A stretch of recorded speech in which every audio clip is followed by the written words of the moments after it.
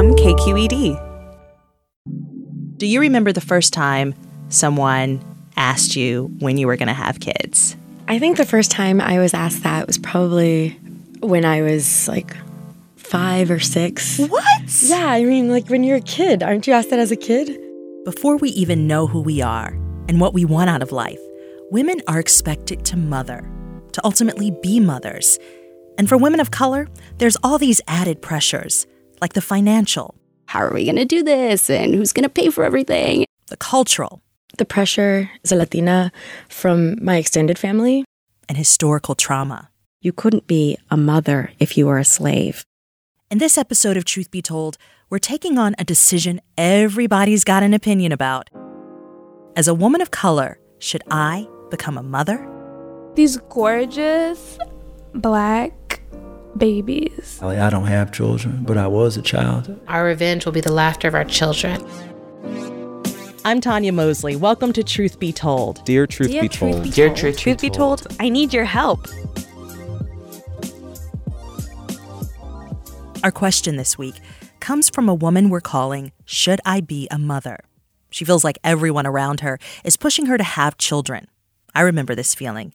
People were asking me when I was going to have kids on my wedding day. Because of this pressure, Should I Be a Mother is afraid folks will judge her about her decisions. So she's asked us not to use her voice. You can't blame her, really. While producing this episode, almost every woman we talked with was a little skittish about delving into this topic. A woman's body and her choices on what to do with it can get very political. And y'all know how Twitter trolls are. So we're having our producer, Christina Kim, read the letter. Dear Truth Be Told, I'm a 28-year-old Afro-Latina that lives in New York. I recently got out of a long-term relationship, and that sparked this big question to me about whether or not I want to have kids. At this point in my life, I just don't think I want to have kids because I really view motherhood as this kind of burden that will end my ability to be single and focus on my career and life goals. However, I don't even want to talk about the possibility of not wanting kids with my family, extended or otherwise, because of the stigma associated with that view. I've always felt this pressure to have them and this sense that I won't be fully accomplished to my family until I have children and that I can pass my culture on to make sure that it lives on. I love my culture because of everything it has taught me and love the person it has made me today. But is it selfish to not share that and not have a child? Should I freeze my eggs in case I get FOMO? And yeah, don't even get me started about dating and bringing this up. I know for many of the men I date, there's this real interest in having children, and my not wanting or maybe not wanting children totally makes me less attractive and kills the date and our future. Truth be told, I need your help. What should I do? I'm a mom with 2 children. So, for this week's dilemma, I thought it would be nice to sit down with 2 women who don't have kids. This is Tanya. This is Audrey. Hi, Audrey. Nice to meet you. Nice to meet you. Thank you for coming here. Of course, yes. 33-year-old Audrey Gallo never wanted to have a child until she met her partner. They're now thinking about using IVF to conceive. Her love and my love into this person, this human that we're creating. And 31-year-old Tanya Menendez, she's single and happily childless. I feel purpose-driven and fulfilled in other ways. Oh, and yeah, there's this funny coincidence about our names. So my daughter's name is Audrey. I love that. And of course, my name's Tanya, but it's with an O. I love the name Audrey. Well, I mean, apparently. Audrey, the one who's trying IVF, takes on our question first. I think that thinking about having kids, it means just thinking about your entire life, which is really overwhelming. So I think first just acknowledging that there isn't a way to calculate or to understand it. It's more of, at least for me, it was more of understanding just like, what are the things that I care about, like right now? And the opinion of not wanting to have kids was really about what I valued back then, which was like my priority, which was my ambition, more from a career standpoint. And so that was the only thing I could see at that time, was that I had these career goals and I wanted to reach them. And it was so core to who I was that at that point, kids felt like they would get in the way of my ambition. And that was a storyline I think I saw everywhere. And which is interesting because externally I saw that, but in my home, my mother raised 3 kids while running her own business and taking care of, a big family, extended family. So there were these kind of 2 different storylines, but I bought into the if you have kids, then you can't accomplish everything you want to accomplish, which I just had to grow up and have life experience to realize, wow, that isn't the case. I can actually be ambitious and think about a life that includes having kids in it. I was a lot like Audrey in my 20s. My career was my baby. And when I wasn't working, I was thinking about work.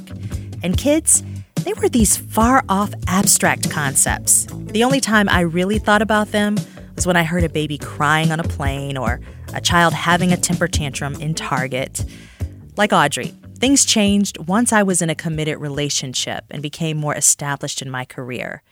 But there's this common thing that happens in many families of color, no matter what stage in life you're in. As Tanya, who right now doesn't want to have kids, sees in her extended family, the push to procreate can be intense. I think the cultural pressure is real. But I think that if the goal is to pass down culture, there are a lot of different ways to pass down culture besides having children. You don't have to pass down culture by having a child. And honestly, sometimes you have children and they don't even pass down the culture. So that's also not a guarantee. You put all your hopes and dreams in them and then they turn around and So I think that it's important to think about who you're making these decisions for and who you're living your life for. Tanya and Audrey are both first-generation Americans. Audrey's parents migrated from Guatemala. Tanya's parents are from Nicaragua and El Salvador. And she sees how her family reacts to folks with babies. I think that there's something really exciting when you're at a family party and someone's crowding around you and because you have the baby and, you're passing on a legacy and you're passing on genes. I think that that's really exciting and special. And I think that a lot of parents especially sometimes want a grandchild and they want to be able to see their genes being passed on and kind of furthering humanity and contributing in that way. So I think that a lot of the times women especially, they get more attention and celebration when they have either a big milestone when it comes to a relationship or a big milestone when it comes to a child. I've thought a lot about why this happens. And I think that attention and excitement we get from our families is this hope that the next generation can be the path forward to liberation. That no matter how bad things are right now, the next generation can somehow get it right. But sometimes liberation happens when a woman makes the choice not to be a mother.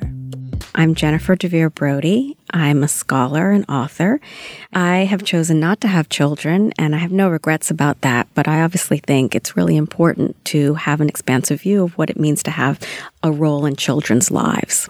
We'll get to Jennifer DeVere Brody's ideas on other ways to parent, but first we want to talk to her about the research she's done on the impacts of oppression on motherhood.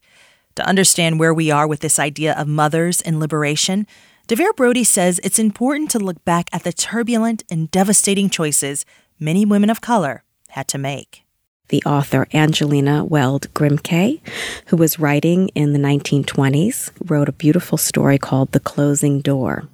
And the story tells of a woman who recently given birth and decides to actually kill her child when she learns that her own brother had been lynched in the South.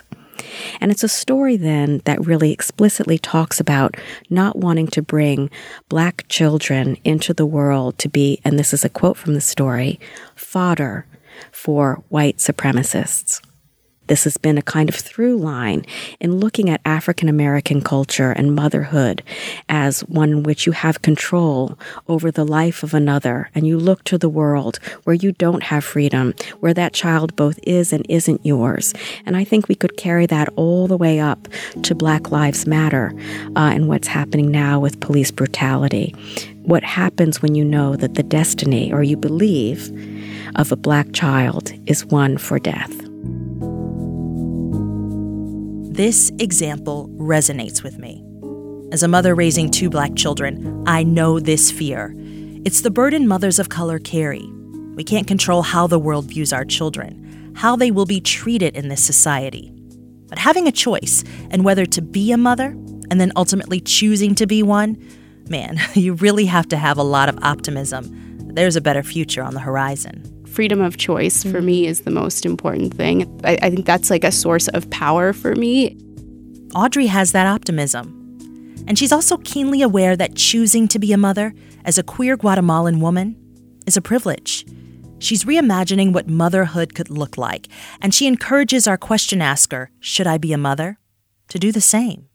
You're constantly being told, how to act or what's expected of you. And now is a time when all of that is being questioned. And so it allows me to even have a greater appreciation for building this kind of future for myself, and one where I can model that for other people as well. It's important for us to start talking about these difficult topics, which brings us to the one question you should never ask a woman when we return.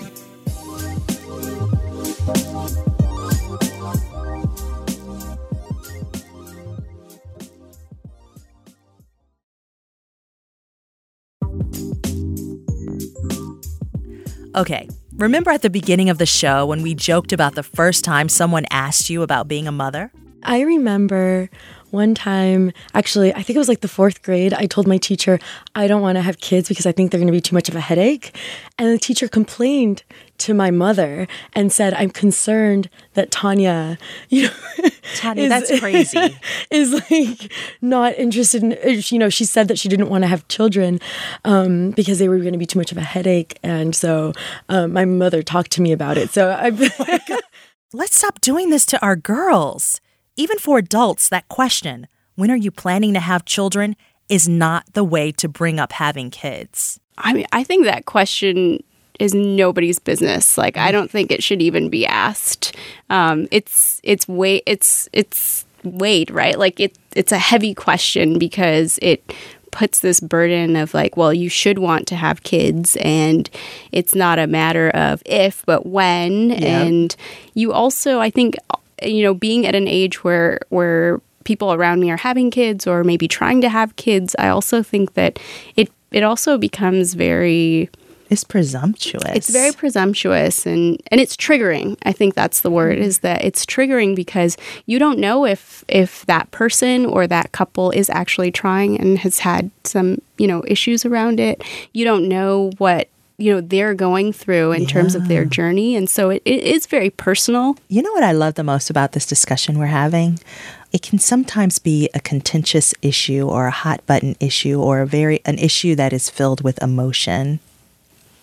It's definitely, I know for me personally, and with my partner, it's definitely an emotional, conversation. I mean, all of it is emotional, whether or not, when you get to the point of deciding that you do want to have a child, and then the process of trying is an emotional journey, right? There's ups and downs, and it's out of your control. So you feel maybe sometimes impatience or desperation or anxiety around, like, even like, what do I share with people? Like, how do I talk about this? Or how do I say something that then later I'll have to, take back, or something changed, and we don't have discussions about that enough. You know, it's scary. Tanya, you had a miscarriage. I've had a miscarriage, and it's just something that happens, and we just don't have an open discussion about it.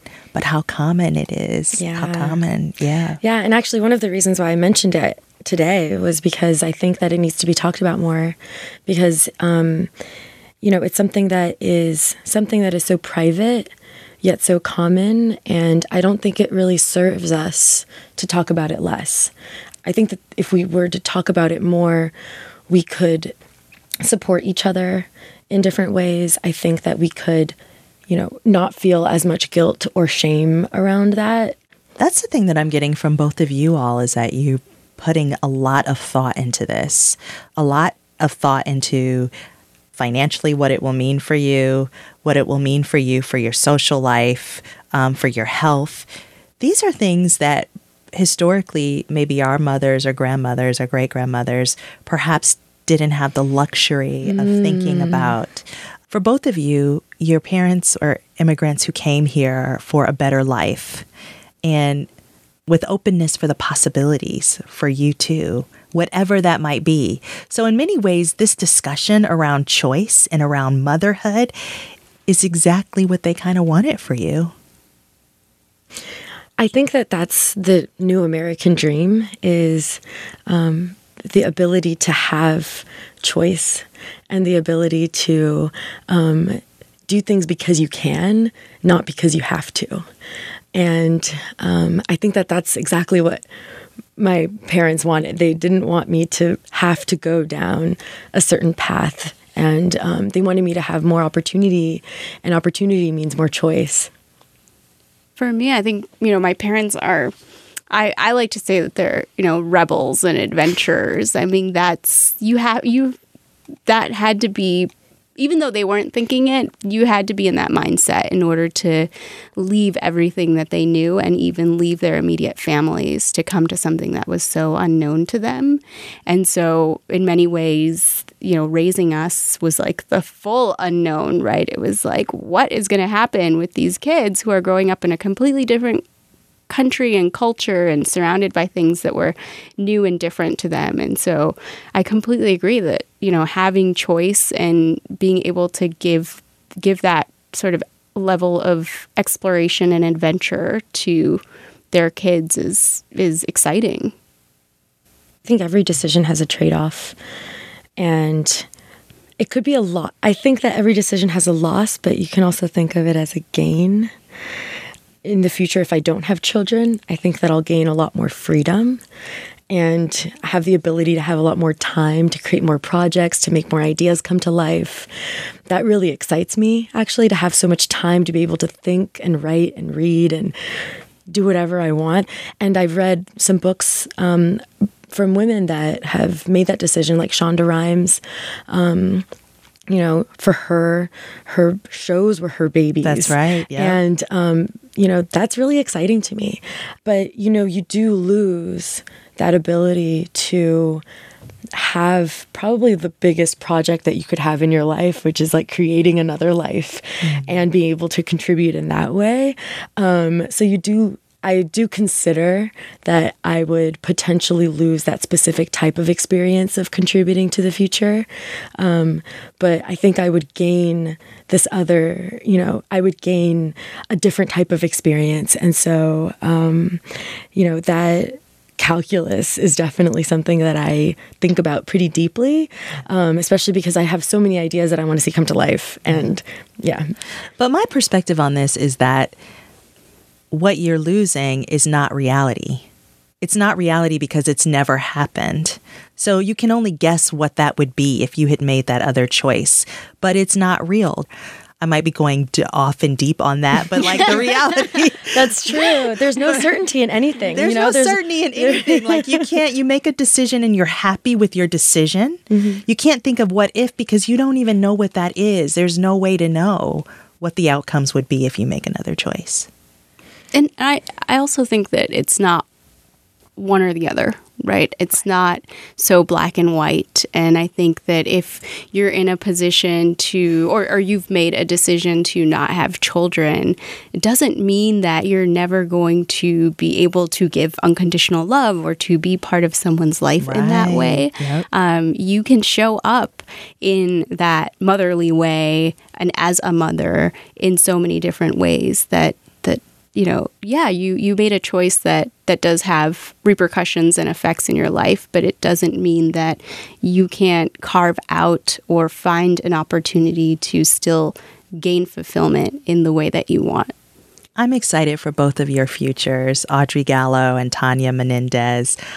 Both of you all, the path that you'll take, the future that you hold, and what you both said is it really comes down to having the choice to decide what you want for your future, whether that's being a mother in the traditional sense, passing the culture down in a traditional sense, or doing it in other ways that are just as resonant.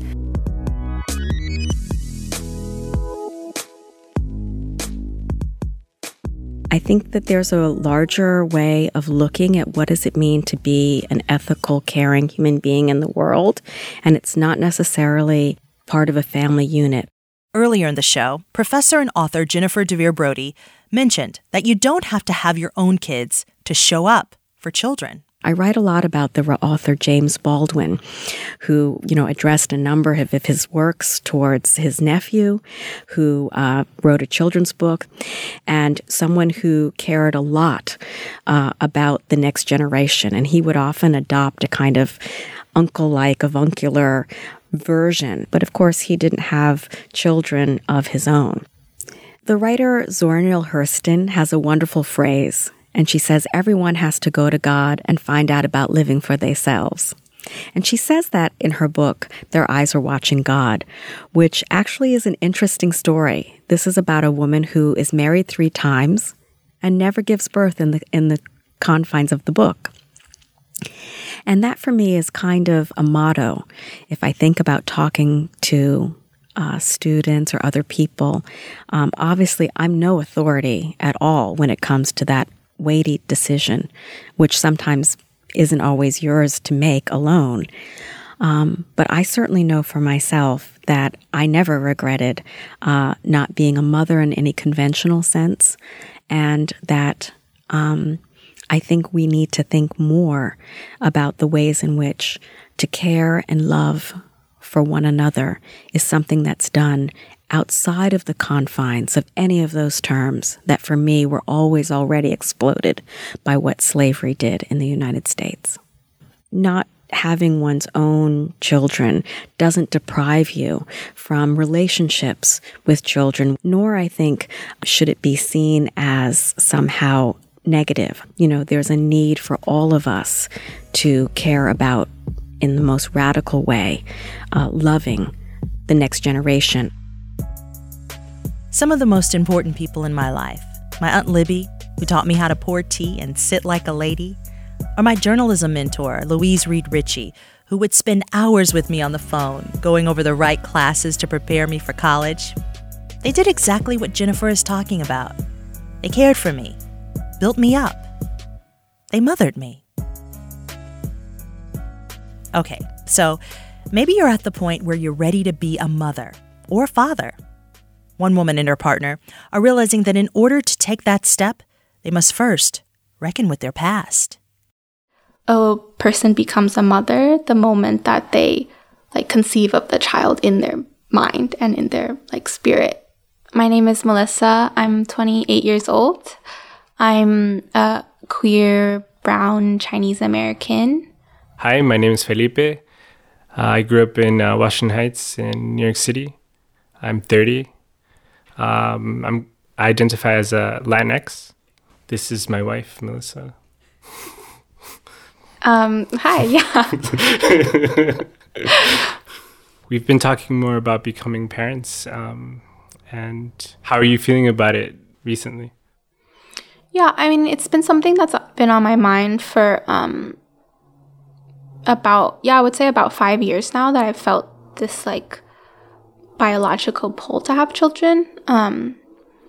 And it was sparked when I had the abortion. I think what the abortion sort of sparked in me was the realization that I wasn't ready to be a parent. And from that, there was an inquiry into why. Why wasn't I ready to be a parent? And I think for a while in that journey, I had to dig through cultural and societal reasons why I wasn't ready to be a parent. Climate change and just, capitalism and patriarchy and white supremacy, all of these systems of oppression that I wasn't sure that I wanted to bring a child into, or if it was even ethical to bring a child into. And at some point, in working through those questions, I got to the deep core reason why I wasn't ready to be a parent at that time, which was I was deeply, deeply hurt by my own parents. And it took me, it's still taking me a while to heal. It's a lifelong journey of healing from those wounds. But that journey of healing and transformation got really, really serious the moment we decided, yes, like, we're going to do this. We're going to leap into this, like, great unknown together. Yeah. I've always wanted to have kids. I've been more ready ever since my dad passed away, because that gave me another dimension of what parenthood means to me. I think it's an intergenerational conversation, and that's something that, like, I want to be a part of, and we've discussed in different ways. Mostly, like, how do we heal intergenerationally? Why do you think fatherhood is a means of healing the intergenerational trauma that has been passed on to you? I couldn't have a very active dialogue with my father. It wasn't until, I'd say, I became an adult that I started asking myself, like, hey, I just want to have a really deep relationship with you, and I understand all of the stuff that happened over the years, but now that we're adults, let's come together and let's heal together. That stereotypical Latino men, they could be macho, they don't have to be present. Being present in the child's life growing up, and just having that rich, deep relationship that I began with my father when I entered adulthood. Have that from the beginning.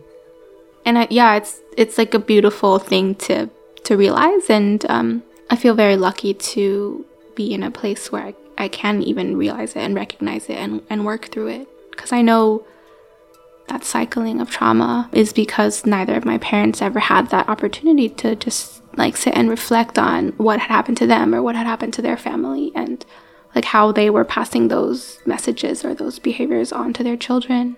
It's a way to speak across time. The spiritual part is what transcends that what's happening day to day. It's a pull to embark in a good life, to kind of create this environment, because as parents we would be bringing life into that joy. We deserve that, our histories have been there's been so much pain in them. I do think we deserve that. Okay, back to our question. I love my culture because of everything it has taught me, and love the person it has made me today.